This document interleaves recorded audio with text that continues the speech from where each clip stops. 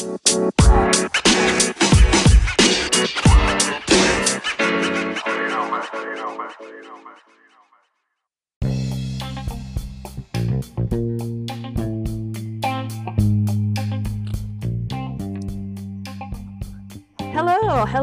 everybody, and welcome to our latest episode of Tales from the Doghouse, Separation Anxiety Explained. So my name's Sarah, I'm from the UK, from Separation Anxiety Solutions, and with me today is Stacey. Hey, I'm Stacey Bell from the US, and I am at Focused Fun. And I'm Ness Jones. I'm from Separation Anxiety in Dogs Decoded, and I'm from Australia. And today we're talking about a big one. It's crates. It's a big topic for most people. Before we get started, I've got a couple of little stories that I'd like to share with you guys. The first one is from a lady called Anna who reached out to me this week, and she's got a German Shepherd called Tinky, which is a fabulous name. I love that name, Tinky, especially for a German Shepherd, because you kind of think of a little dog's called Tinky, but this is a big one. Yeah. Mm-hmm. Anyway, Tinky has severe separation anxiety, and she's getting worse.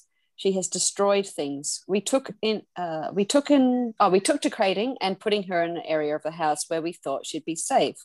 The last time we all went out, she destroyed her crate and badly cut her own face, just missing her eye. Although I hate the crate, Tinky has pulled down Venetians, torn off fly screens, and tried to get through open windows.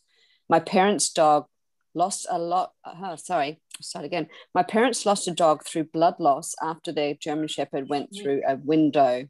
It's my biggest fear. So until there's a better solution, the crate is all I can do. Okay, so that's pretty heartbreaking. The other lady that reached out to me this week as well, she has a dog with separation anxiety. Her name's Sophia. The dog is called Ouzo. That's the most disgusting drink ever, but anyway. The dog's cute.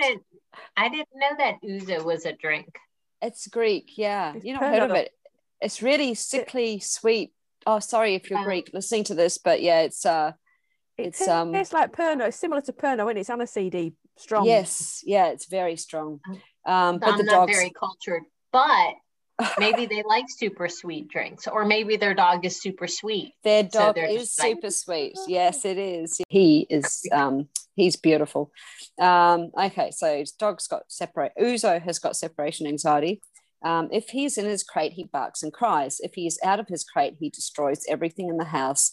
He has been known to dig around exit points, e.g. the front door, and every time they go out and he's out of his crate, he does something very, very naughty, which is destroys all their electronic devices, TV remotes, phones, all sorts of things. So obviously that's a hazard in itself, but yeah.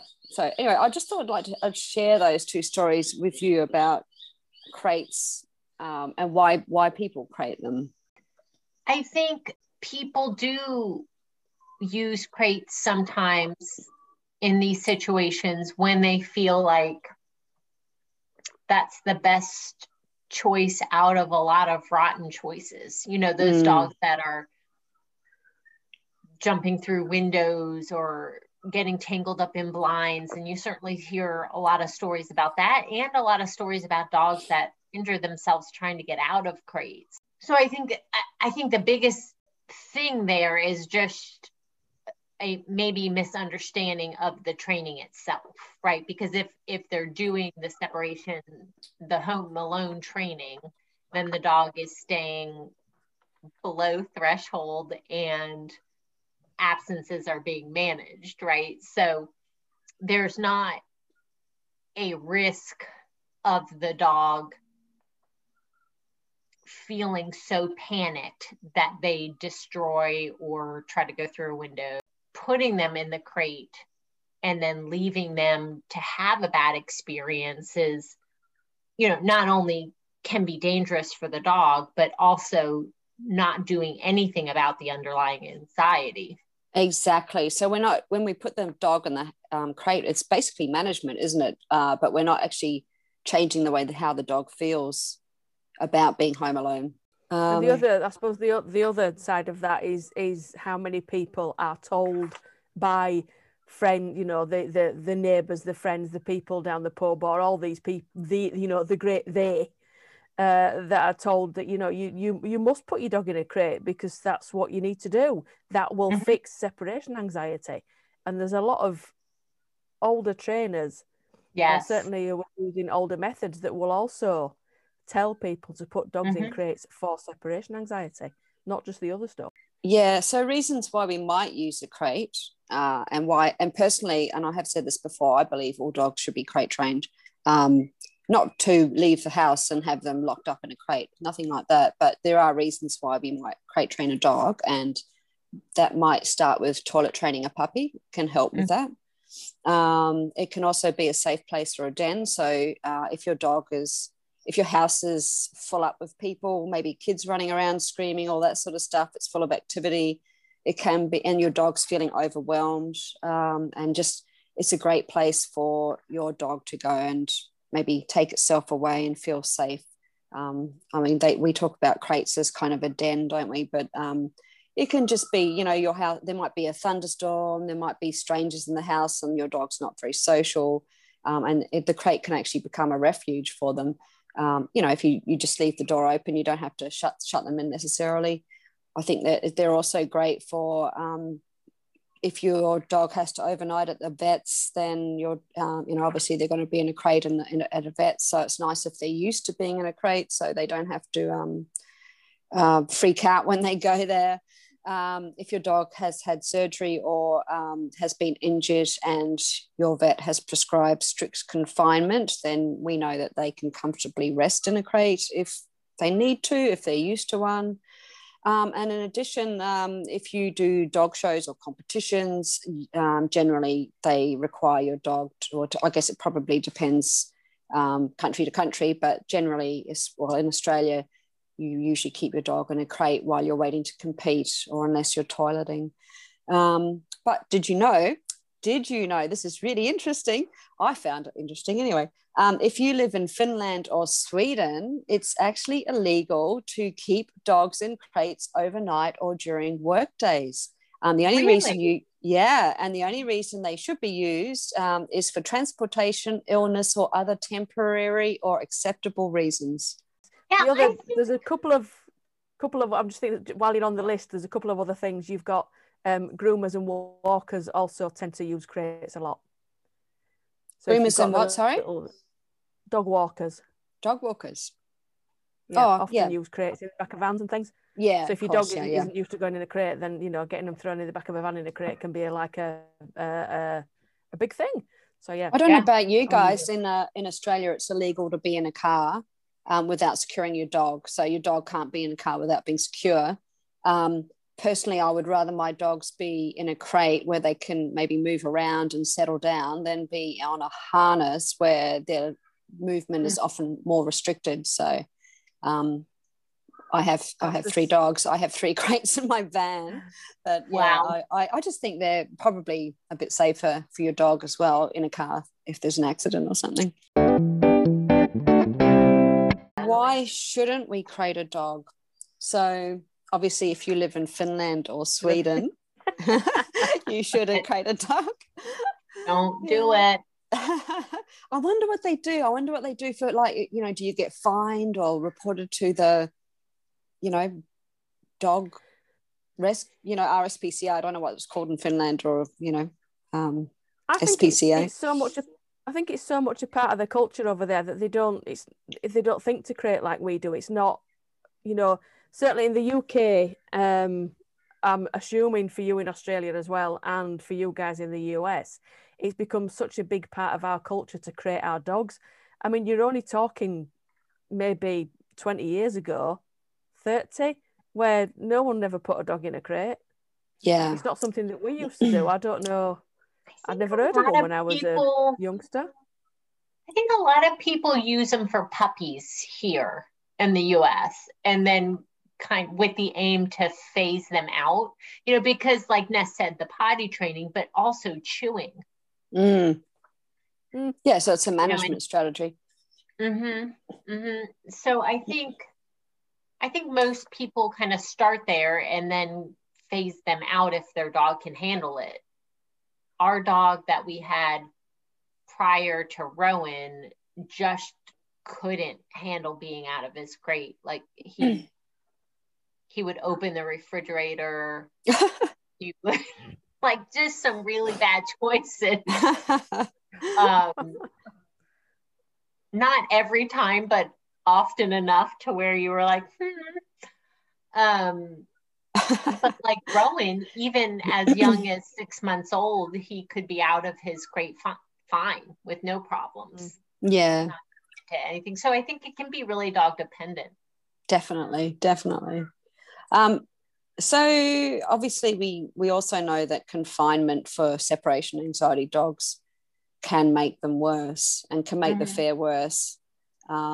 And then they panic and they try to escape, and that's when they severely injure themselves. So you hear those stories where owners, excuse me, I have got a very sore throat today, but you hear those stories where owners come home and their dog's all bloodied, their paws are all bloodied because they've tried to get out, or they have got out.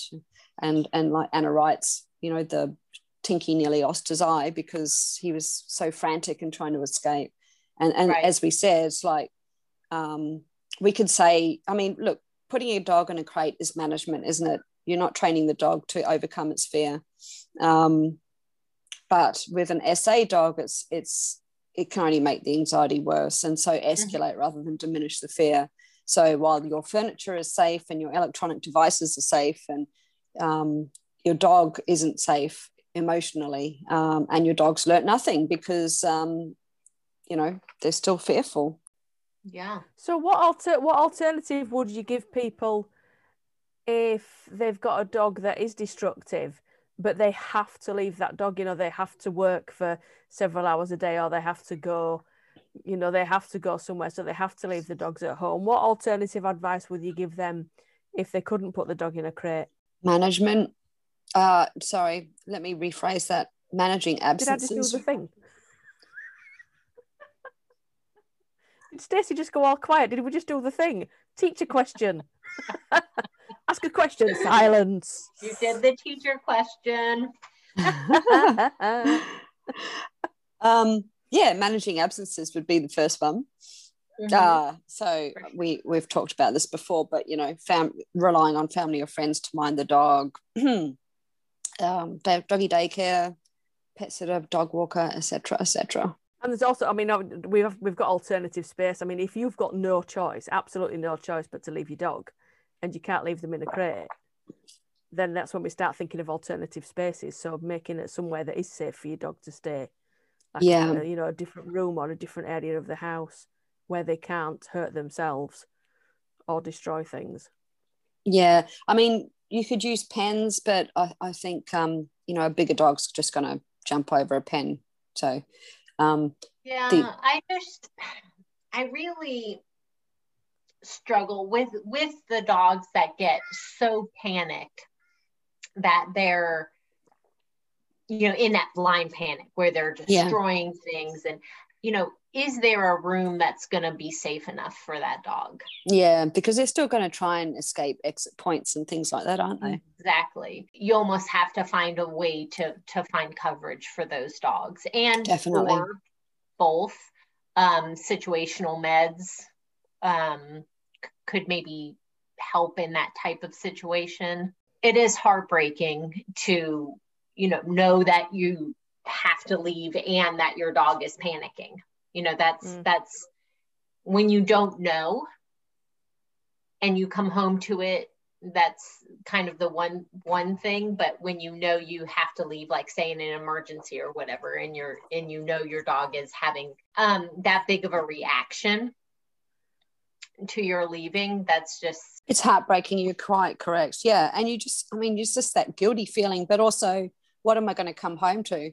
What what will my dog do? And you can understand why owners use crates, because they feel that they're protecting their belongings. They also feel that, in those extreme situations when they can't find that coverage, they feel like they're protecting their dog by putting it in a crate too, which I guess they are in terms of maybe physically, provided the dog doesn't break out of the crate. But unfortunately, yeah, it's the dogs can also hurt themselves in a crate. So it's sort of caught between a rock and a hard place. Yeah, and then just the psychological trauma of being trapped in a small space when you're feeling anxious is, I think we've talked about before, even I think people struggle sometimes because they'll say, well, my dog will sleep in a crate at night and will go into the crate during the day. But when I leave, they freak out in the crate. And I think it's that whole thing, like, I'm not afraid to go into my closet, for example, as a small space. But if there was a fire in my home and I was locked in my closet, I would be more afraid than if I had some choice in where I was going to be. I get claustrophobia. So my greatest fear is being locked, being in a lift. You get those really old rickety lifts sometimes. I'm so fearful when I get in lifts like that in particular, but any lift, I'm like, I'm not going to make it to the floor. And if there's stairs, I'll always take the stairs. But I mean, like, I can feel my heart rate go up. And if it's one of those rickety old lifts that kind of cough on the way up, yeah, really scared. And I do start panicking a little bit. So, and that would easily escalate if that lift did stop. Luckily, It's never happened yet, but yeah. So I don't know what it's like to be locked in a crate as an SA dog, but I have an inkling, let's put it that way. And also let's remember that I think it's really important to stress this to our listeners, is that crates should never be used as a form of punishment, right? Right. Yeah. Yeah. So for me, teaching a dog to be in a crate, it should be a happy, safe place that they enjoy going, and which is why I don't have a crate in the house at the moment. But if I did, the door would be open so they can go in there whenever they want. So it's really important to let people know that if it's been used as an aversive, say you've got a young dog and it's being naughty and you chuck it in the crate and leave it in there for a couple of hours, and so the dog thinks the crate's a really bad place. So if it's been used like that, and then you want to go out and you want to put your dog in there, then the dog's not going to view that crate as a really nice place. It's going to think, oh God, it's even worse. So for a separation anxiety dog, is it learned helplessness? If they they might go in there and shut down. Like, what do you guys think about that, learned helplessness? It's bad. I'm just trying to think if I've ever actually come across that in a crate. What, where they just shut down? Yeah, I've seen it in other, with other aversive training techniques, but I don't think I've ever seen it personally. I don't think I've ever seen it in a crate. I have the trainer that used to, well, maybe still does, I'm not sure, work with the rescue that I had been volunteering with for a while. His solution to separation anxiety was put him in a crate with a bark collar and a shock collar. Oh God. And do all of the things, which of course there's no part of that equation that we would agree with. But those dogs then were, I'm doing heavy air quotes, okay. Yeah. Right. But then they would go to their new home and, they would start being, they were afraid again. But in his training situation, in his garage where he had all the crates and, that's how he worked them through separation anxiety. And, the dogs would not bark and claw at the door and do all of those things because of the consequences. Yeah. So then in those dogs would become shut down in their crates. And of course, you're not achieving anything, are you? You're certainly not getting them over the fear. No, you're just adding to it, really, right? That's really sad. Very sad. But that's what prompted me to become a trainer. So in that way, that's the silver lining. Right. That's good. Cool. Not cool. Not cool. You are cool. Well, it's cool that you're a trainer, but but not cool what he was doing to those dogs. And I'm assuming he's still doing it, is he? I don't know, because I'm not working with that rescue anymore. Yeah, fair enough. Yeah, but I mean, look, we know that's like really, it's apart from being totally outdated, it's totally wrong as well. One other thing that I did want to mention is that, as a general rule, like we've been talking about, dogs do better with more choice and more space. But as we all know, there are exceptions to the rule. And if you think that your dog is an exception to the rule and would do better in a crate, what I would encourage you to do is do a baseline test of them in the crate, and then also do a baseline test with them out of the crate, and just try to distinguish which is easier for your dog. That's a super easy way just to see how the crate figures into the equation. Yeah. And I think it's really important to stress to owners that the ones that are saying, I can't leave my dog outside of the crate because it's going to do X, Y, Z, is that when you are working with a specialist like us, that we don't leave them by themselves. We manage our absences, we have cover for them when we're not there, and then we start the training. And that is when we have a camera on them and we're watching them. So we can leave them out. They're going to be more comfortable outside of the crate, but they're not going to do anything because we're never going to let them go over the threshold. And if you're not sure what a threshold is, if this is your first time listening, go back a couple of episodes, and there's a whole episode on thresholds, which is invaluable for people that don't, where we go through and explain what they are.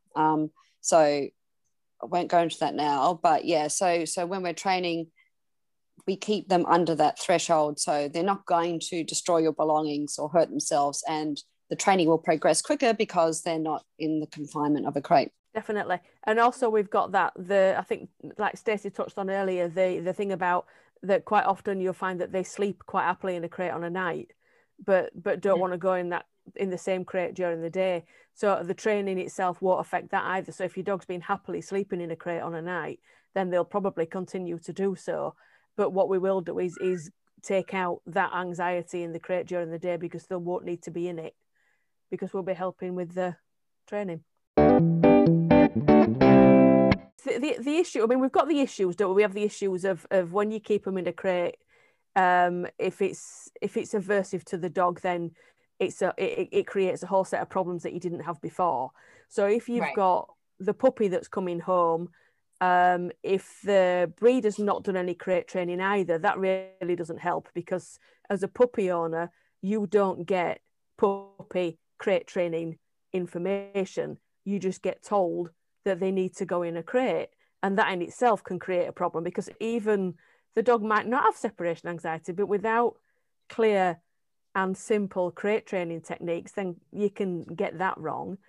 And then we've got the case of the rescue dog that comes home, and again, the rescue have told the new owner, put them in a crate because they've been in a crate at the rescue, but what they've been in at the rescue quite often is nothing like what they're in a home environment, and then that can all go horribly wrong.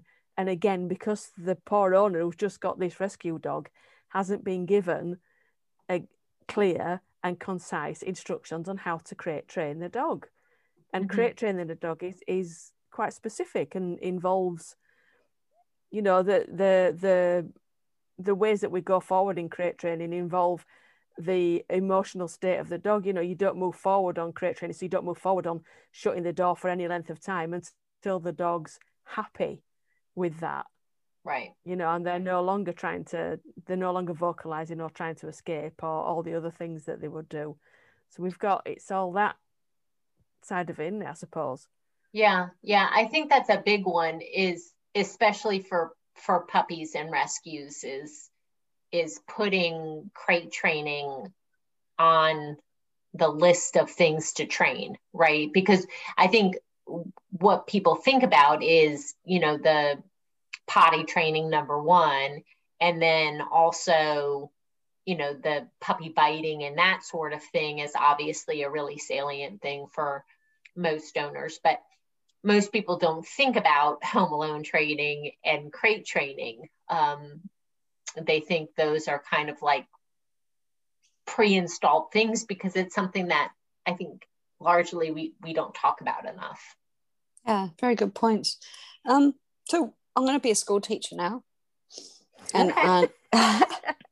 and I'd like Go. to answer my question. And if you do, you'll get a gold star. Ooh. Or not. If you don't, you're going to detention. Oh, no, a lot of pressure here. Right. So, frustration versus separation anxiety in dogs in a crate. What is the difference? Do we train it differently? How do owners tell whether their dog has got separation anxiety as opposed to they're just frustrated and they just want to come out? And what do we do about it? Do you want to answer it? Well, who's going to put their hand up first? I'll put my hand up then. Okay. From where I've seen, the difference between frustration in a crate versus separation anxiety is, does the behaviour escalate? So when you've got young dogs or puppies or rescue dogs, if they're in the crate and they are vocalising because they want to come out, or they're trying to escape, you know, they're biting at bars and things like that, ones that are when it's just frustration, they're less likely to cause self-injury in the desperation to get out of a crate.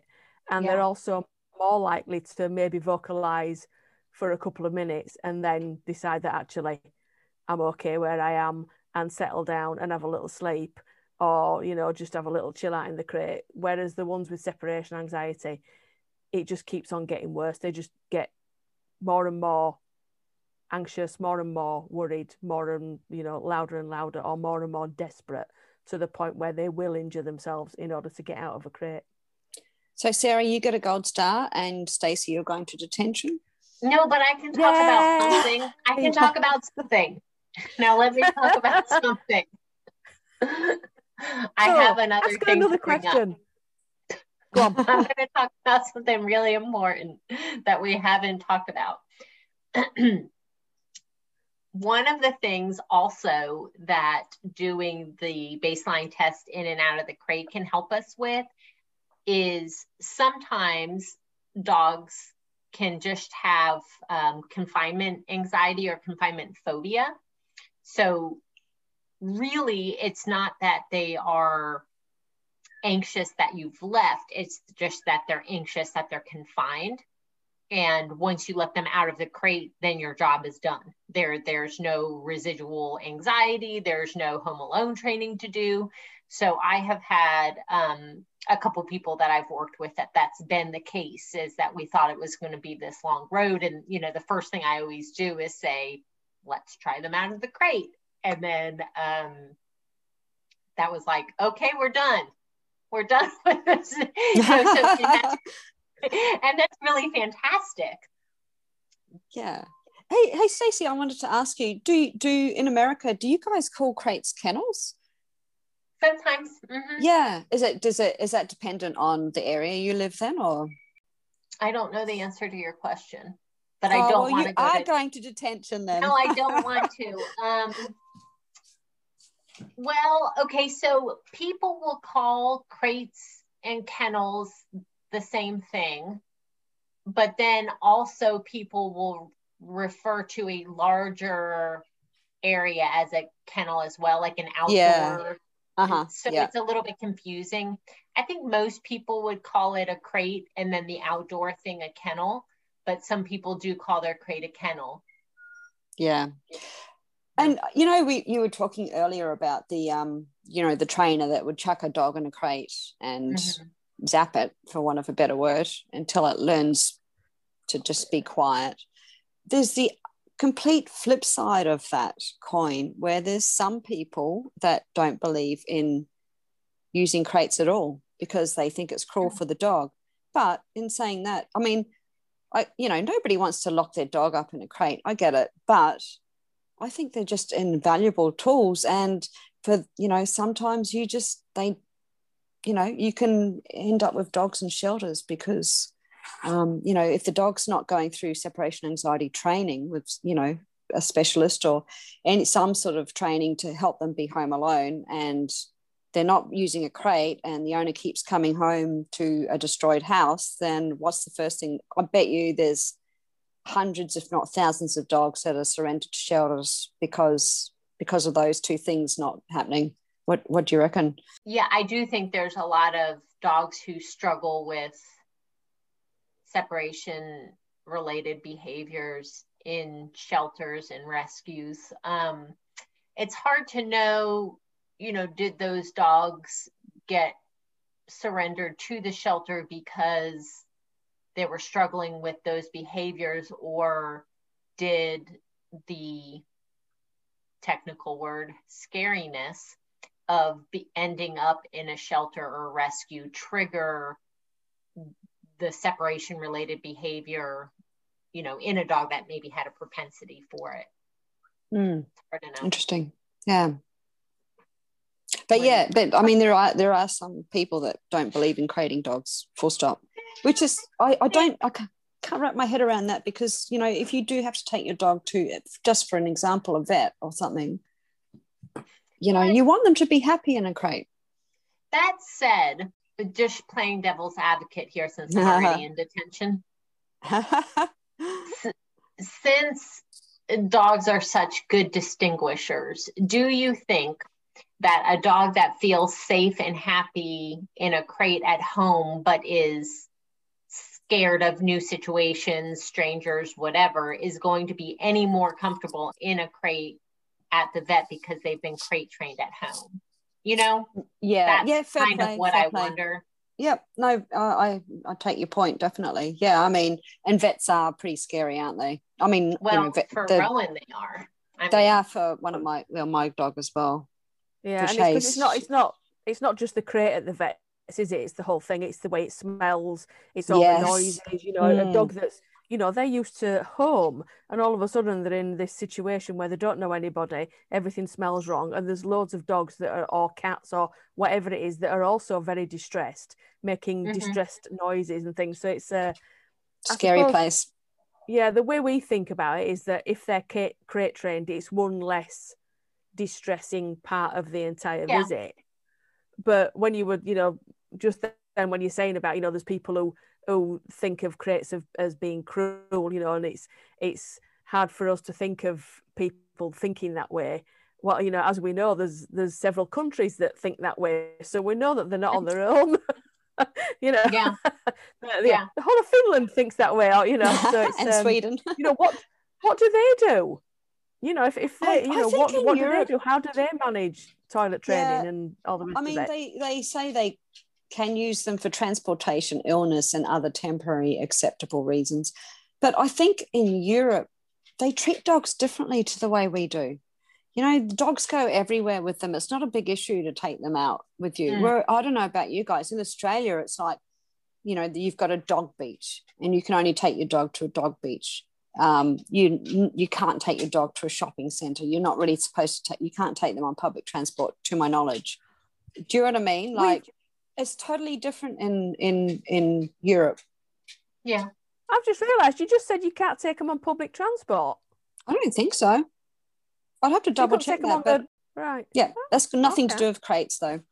No. But the thing is, I suppose, I mean, if you've got a dog with separation anxiety and you're limited with the kind of management that you can do at home with regards to friends and neighbours and things like that, then the more places that you've got that you can take your dog, you know, the easier it makes life, doesn't it? So obviously for you guys in Australia, if the the field that you've got to play in becomes more and more narrow, it becomes more and more difficult and more important that people actually do training for the separation anxiety dogs as opposed to leaving them at home. That's a good point. And I mean, obviously in summer here, like you could, if you were popping into the shops in winter, you could leave your dog in the car with the windows cracked. But in summer, you can't. It's too hot. And there are really strict laws now about leaving dogs and kids, obviously, in hot cars in summer because they don't last long, unfortunately. And I won't go into that. But yeah, so in summer, you're restricted on where you can take your dogs in terms of popping to the shop, for example. On the bus or the train or the... No. Do you have tubes over there? We have trains. Oh yeah, no. We do have trains. Not U-tubes as such, the way you guys have. We don't. But we do have trains. But you're not. As far as I'm aware, you can't take dogs on them. I mean, obviously, a assistance dog or something you could. But yeah. Oh, we can. Yeah, we can. And one of our big, for want of a better word, higher end stores in the UK. They've also decided that you can take your dog in there, and it's I mean it's one of these places that it's one of these stores that does clothes and jewelry, and it's a big department store, and you can take your dog in there. And I dread to think in some of the departments in that store where they're selling designer dresses. With some of the dogs I know, if you took them in there, I can't imagine quite, the corners of some areas would not be a bit yellow. But but you can take them in, and I mean that really surprised me more, because there's so many places that you can't, and yet I know in France you can take, you can go to restaurants with your dogs in France and they don't even blink. So, any thoughts on types of crate? Do you have all the different types where you are? The Vari kennels and the material ones versus the more cage-like types, or? Yeah. So we do, and I think the bottom line thing to remember is that the strength of the crate is not what should be holding your dog in the crate, right? Yes, because there are those who suggest the indestructible crates, aren't there? Exactly. Which, if you're using an indestructible crate because your dog is destroying a normal crate, then you've got a major problem. Yeah. Because if the crate's not the answer. If somebody comes to you and they are absolutely desperate to crate train their dog, would you help them? Yeah. What, for separation anxiety or in general?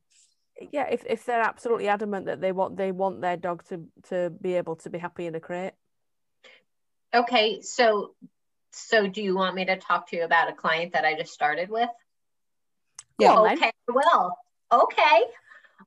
So I just started with a client, and they have a rescue beagle mix who is just adorable, but they also have 2 cats who are also. Oh my God. I have pretty much the same client. They've got a beagle. It's purebred, and this is a couple. They've just moved in together, and the dog's been doing separation anxiety training with me, doing really well until it moved in with the cats. Yeah. But anyway, that's not what you're talking. Cats could be a game changer. And so basically, they're really not. They don't trust the relationship between the cats and the dog yet, right? Like same. Snap. Right. So and the cats also aren't doing a lot to try to preserve their own lives, and will like jump over the gates to be with the dog. And my gosh. So that's the crux of the situation there. So what we've decided to do is just start with ground zero of crate training. She's not had a long history of bad experiences in a crate that we know of. So that is one positive. So we have started, we just finished our first week together. So that first week, all that we've been working on is crate training from ground zero, getting her to love the crate. This week we are adding some door desensitization with her out of the crate, but because the absences will be so short, they're really just touching the door at this point, with her out of the crate, and then still working on building duration in the crate. So we kind of have like two parallel things going on, and then we'll combine at some point and see how she does with doors or in the crate. What I'm kind of hoping is that they figure out that she's not a risk to the cats and she can just be out of the crate.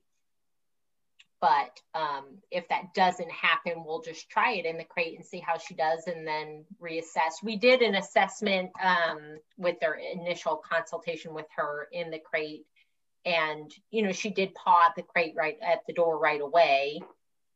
So that's why we went all the way back to crate training. So yeah, I mean, I think it can be done, but it just makes it a longer road, right? And so I think one of the things that we all try to do with our clients is really streamline the process and make it as easy and as quick. And we know that separation anxiety or home alone training is not quick, but we try to make it as achievable as possible. And so adding the crate in is kind of a little obstacle there. So, and depending on the dog, it can be just a total no-go. It's not happening. So. Yeah, my client isn't using a crate. He's home most of the time, but yeah, the cats are little buggers. the dog's getting on with one of them, but the other one is doing exactly what you're describing, just stirring it up. And yeah, they're trying to do the separation anxiety training, but they're trying to wear the cats out before they start the training. So he takes the dog for a walk. They're her cats, but yeah, like I said, they've just moved in together. She plays with the cats to try and wear them out, and then they try to do the separation anxiety training, and yeah, just to try to. There's a whole world of cat enrichment out there. Yeah, they have more and more toys. You know how that was. Well, it seemed to me that it was more geared towards dogs in the beginning, but now there's a whole product lines of cat enrichment and that sort of thing. So that might be something to have her look into. Yeah, and you can clicker train cats as well. Did you know that?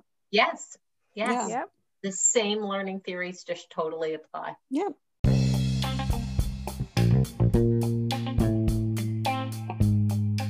Speaking of which, my friend went to a chicken camp in Germany. She and now she's got a little birdie, a little parrot, and she's clicker training her parrot. I did a chicken camp with Bob Bailey. Oh wow! People, yeah, it was cool. Terrifying and wonderful all at the same time. I like that. Chickens are fast. They are. Yeah, right. Phenomenally fast. And this might be a good time for you to do your chicken impression, Sarah. My chickens talk to me every morning when I go in there. They all talk to me. I do love chickens. I miss mine. And they purr. Do they? Yeah. Oh. When they're happy in summer, when they're happy and they're kind of sprawled out and doing a bit of dust bathing, they purr. And it's a lovely little noise. I had no idea. Can you make that noise, Sarah?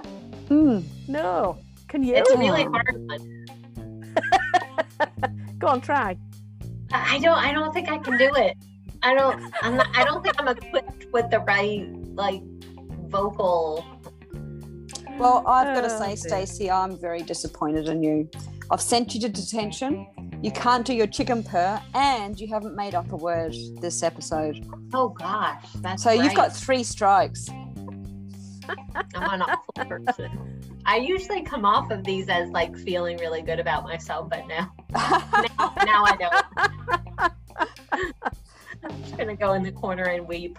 And I've got a gold star. I'm a good girl, I am. Yeah. thank you so much for listening to Tales from the Doghouse, Separation Anxiety Explained.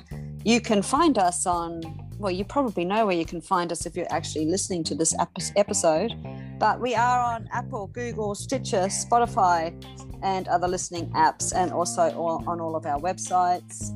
If you would like to like, follow, subscribe, give us a 5-star review, we will love you forever. If you have any questions you would like us to address, reach out to one of us. You can find me at Ness, Ness, at roughdiamonds.net, Ness at rough, R-U-F-F, diamonds with an S.net. Send or reach out to Stacey or Sarah, and let us know if you've got any questions so we can address them. You can find me at Focused Fun Dogs on Facebook or Instagram, or email me at stacy@focusedfun.net. Fabulous. And you can find me on Separation Anxiety Solutions on my website or on Facebook and Instagram. And I think that's about it, really. Not Twitter. Thank you very much for listening. It's been wonderful. Yes. Yeah, thanks. Till next week. Bye. Bye.